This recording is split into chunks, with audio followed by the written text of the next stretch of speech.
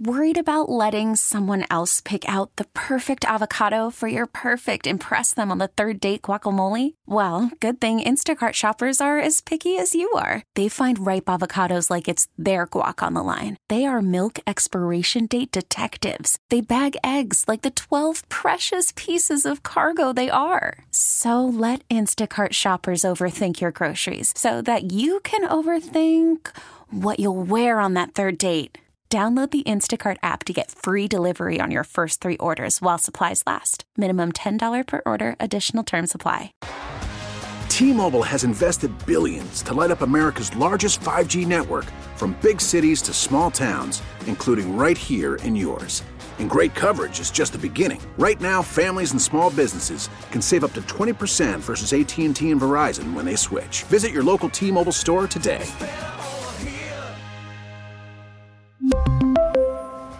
Plan savings with 3 lines of T-Mobile Essentials versus comparable available plans. Plan features and taxes and fees may vary. Sports Radio 92.9 The Game. It is a John Chuckery Show live on this Friday evening with you as we get ready for another match on the road for Atlanta United, this time in Orlando.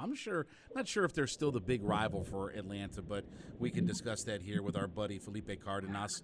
He is joining us on the waitfor.com hotline, soccer writer for The Athletic. TheAthletic.com is where you can check out all of his work, and on Twitter at Felipe Carr. Felipe, as always, buddy, appreciate it, man. Thanks for a few minutes on the show tonight. Of course. Happy to be on the show. It's Friday night. I'm enjoying a nice Friday night in Midtown Atlanta. So, wow. Okay. Well, yeah, listen, nice. if you're by the studios here, just come on by and swing on through. All right, on. I might have to. Listen, this is the mandatory question that always has to be asked when there is a draw for Atlanta United, and that is, does the draw feel like more of a win or more like a victory with what happened in Chicago? Well, I'll answer your first question that you asked at the top of the show. Orlando City is still, I think it's still Atlanta United's chief rival. I think they've got a couple budding rivalries, but this is the one that always feels like the fans really don't like each other. The players don't like each other. There is a little bit of front office rivalry as well, so it's always fun to watch. The 3-3 draw against the Chicago Fire, it definitely did not feel like a win. It wasn't a draw that felt like a win. It definitely felt like a loss. I think the player, you ask the players, they might say the same thing. It was a tough one, I think, for fans that, I've heard from a couple fans that you just sort of correspond with, and lots of frustration with the way the team is giving up what they say are easy goals. Even Gonzalo Pineda, the head coach, said the same thing. They're conceding too easily. And so that's always going to be frustrating, even if you're getting a point out of it, because you should be getting 3 points. Atlanta should be going on the road and earning points against teams like Chicago that aren't at the top of the table. Does it feel like Atlanta United hasn't taken advantage of their schedule this year, whether it's losing to Charlotte in their home field or a draw like this on the road? I mean, it just feels like that they haven't taken advantage of some of these teams that they frankly should be beating, not tying or losing to. They frankly should be beating. I'll say yes and no, because the beginning of the set schedule was very favorable. They played, I think, away, and then they had 4 or 5 at home. And I remember speaking to Garth Lagerwey for that interview that I reference a lot on your show, because it was just so wide-ranging. It always seems like someone asked me a question, and Garth Lagerwey has addressed it. And one of them was, he told me straight up, like, we've got to be good in those games that we're going to be at home. And they were. That's why they're at where they are in the standings, despite some bad performances. And so in that sense, they did. But you're right. They should be beating Charlotte at home. They should be getting more points on the road. The players know it. The staff knows it. But they did enough that some of these results haven't been detrimental, to their league standing. They're still pretty comfortable. And the way that teams are playing, it's really tight at the bottom of the Eastern Conference. So if Atlanta can just get more consistent, like, they should be, cruising into the playoffs if they stay at the top.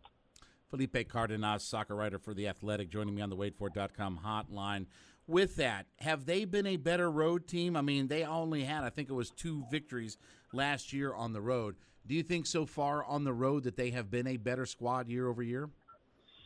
No. I mean, there have been few Atlanta United teams that have been able to match what Tata Martino's teams did on the road. They were very good. like that they would go in and own teams and just play their way or just find ways to gut out performances in tough environments. And so, no, this current side, if I'm not mistaken, like over the last 2 years, they've lost, I think, 21 road games. Like, don't quote me, but I think it's a number like that's not appealing at all.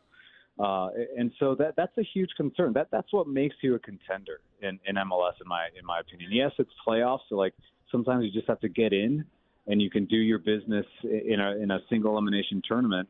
But that's a concern because even fans think like, all right, like they're very likely to get a win at home at the Benz, but then they go on the road and there's just a lot of insecurity, I think, from the fan base and just the results aren't helping. So that's an area that Gonzalo Pineda has. I think if he looks at that stat under his win percentage and his current tenure, he's not going to like it. So we saw Araujo that he got the red card in the match against the Chicago Fire, but we also saw here, I guess a couple of days later, that he got fined for what was described as failing to leave the field in a timely and orderly manner. Mm-hmm. What did you make of all of that? What did you make of that? Does it seem petty, or do you think it was justified? It was likely justified. I think when MLS lays down that sort of fine, there's enough evidence, probably video evidence and testimony from those around, and the referees have a report, and that's it. That's all it takes. The players, it's going to be tough for a player to win that argument. So, I don't know. I'm not in Luis Araujo's head, but this is a player that's been under a lot of scrutiny. I think there's a lot of agreement that he's very talented and that he just couldn't be consistent enough here, and that caused, I think, frustration from the fan base, obviously. But he played with a lot of frustration, I thought. And he was described by his teammates as like a happy guy, classic Brazilian, who's always just like happy and smiling, and I see it at training. But on game day, it didn't click. And, that red card obviously coming just days after official news broke that he was being sold to Flamengo. And then that Doug Robertson from the Atlanta Journal-Constitution broke that. And then I was able to break the price, which was indeed a $10 million sale for a player that was about that much. So it's a good bit of business for Atlanta United. And I think the frustration there from the player perhaps is just, a frustrated time in MLS. It didn't go as he wanted. So I was reading an article in Forbes about Josef Giakoumakis, and he may be a front runner for the Golden Boot Award this year. And I thought it was interesting because, again, I'm not going to compare anybody to Josef Martinez. Nobody's ever going to do what Josef Martinez has been for MLS and for this organization.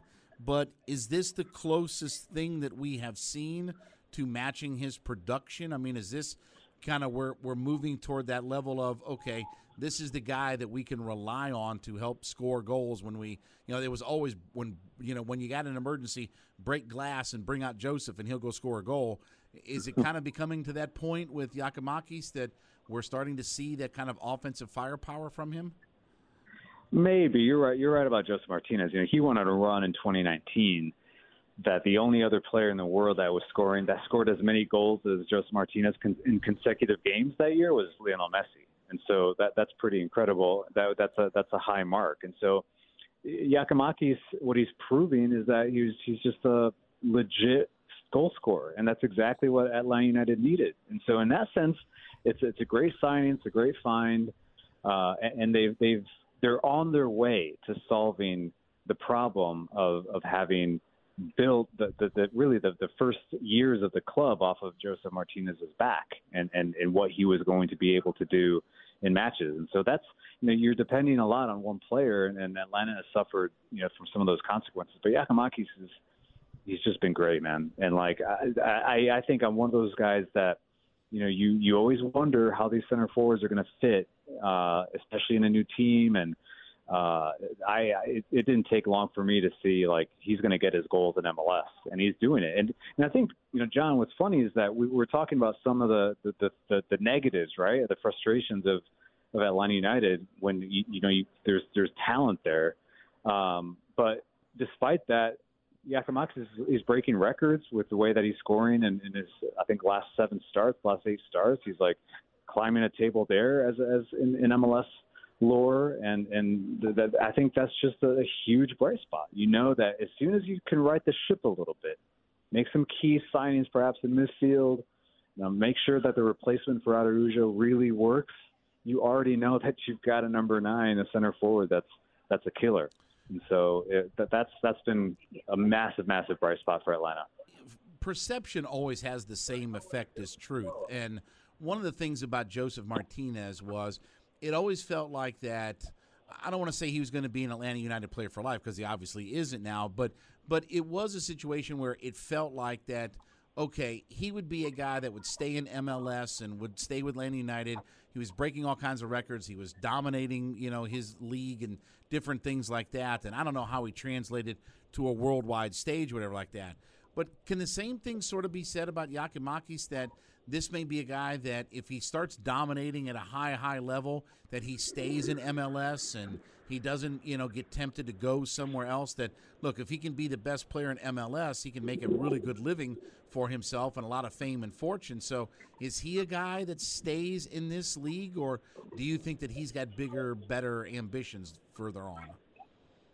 The only reason why I think Josef Giamkoumakis would leave Atlanta United and MLS before time, or before his contract runs out, or just prematurely, is if he's unhappy and the team doesn't win the way he expects it. But other than that, I think this guy came here to be a star. I take his word like it's very genuine, and what he says is sincere. And I think he's a legit leader on this team now. He doesn't have to have the armband to do it, but he can definitely be a star. The team just has to figure itself out and know that they have a player like that. So I think Giakoumakis is. His goal, and he said it was to come here and make history, and come here and be a star and win titles. I know a lot of players say that. I get it. Araujo said the same thing, but you can see that Giakoumakis really is committed big time. And so, yeah, they've got a star in the making, and he's a mature player. He's an experienced player. He's played in Europe. He's won Golden Boots in Europe, and that means a lot. That's like he's a real baller. So it just. Again, this team just needs to find a couple key signings, and I think they're going to be a lot better.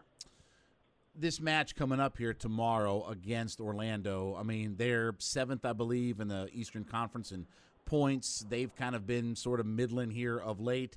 Atlanta United's been sort of middling of late. Is this a match that Atlanta United can go down and win? I mean, I know it's a rivalry, and you kind of throw out the records and things like that, and Orlando does have a good attack, but is this one of those matches again that we're going to look at and say, okay, they should find a way to go down there and win? I think so. I think Atlanta United can beat Orlando City, and it's because of what you said. Orlando City, they have like quality in the team, and they have a well-respected coach in Oscar Pareja, but they're so streaky. Like they're just so streaky, and I thought they'd be a lot better this year. They've been disappointing, both away from home and at home. So that should. If I'm Atlanta United, I bet you they're confident that if they play well, it's a team they can beat. But it is always a tricky environment in Orlando. It can really turn on you quickly if you're a visitor and you go down early and you're not playing well. If the crowd's into it, it can affect a visiting team. So I expect the game to be like that, to be tense at the beginning. But I think there's going to be goals, honestly. And I think again, Atlanta. It was a disappointing result in Chicago, but like you said, I guess you can say like, okay, it wasn't a loss, and they should be motivated to go to Orlando and steal 3 points. Check him out on theathletic.com. He covers all things soccer for The Athletic, and join me here on the waitfor.com hotline. Felipe Cardenas is also on Twitter at Felipe Carr. And as always, Felipe, appreciate the time. Thanks for a few minutes here. And listen, go enjoy your Friday night in Midtown. And listen, again, at some point, you'll have to stop by the studios here with us and hang out with us for a little bit. Let's do it. Yeah, let's do this in live. Let's do it live in person, man. Let's take it to the next step. Absolutely. I appreciate the time as always. John Chuckery will be back. Sports Radio 92.9 The Game and the Odyssey.com app. We really need new phones. T-Mobile will cover the cost of 4 amazing new iPhone 15s, and each line is only $25 a month. New iPhone 15s? It's better over here. Only at T-Mobile, get 4 iPhone 15s on us and 4 lines for $25 per line per month with eligible trade-in when you switch. Minimum of 4 lines for $25 per line per month with autopay discount using debit or bank account. $5 more per line without autopay, plus taxes and fees. Phone fee at 24 monthly bill credits for well-qualified customers. Contact us before canceling account to continue bill credits or credit stop and balance on required finance agreement due. $35 per line connection charge applies. See T-Mobile.com. O'Reilly. Protect your vehicle's engine with a full synthetic oil change and save with Mobile One at O'Reilly Auto Parts. Purchase 5 quarts of Mobile One full synthetic motor oil and receive a $10 O'Reilly gift card after rebate. See store for details. With your Mobile One purchase, you'll also receive 2 times points during O Rewards Bonus Points Month at O'Reilly Auto Parts. O'Reilly Auto Parts.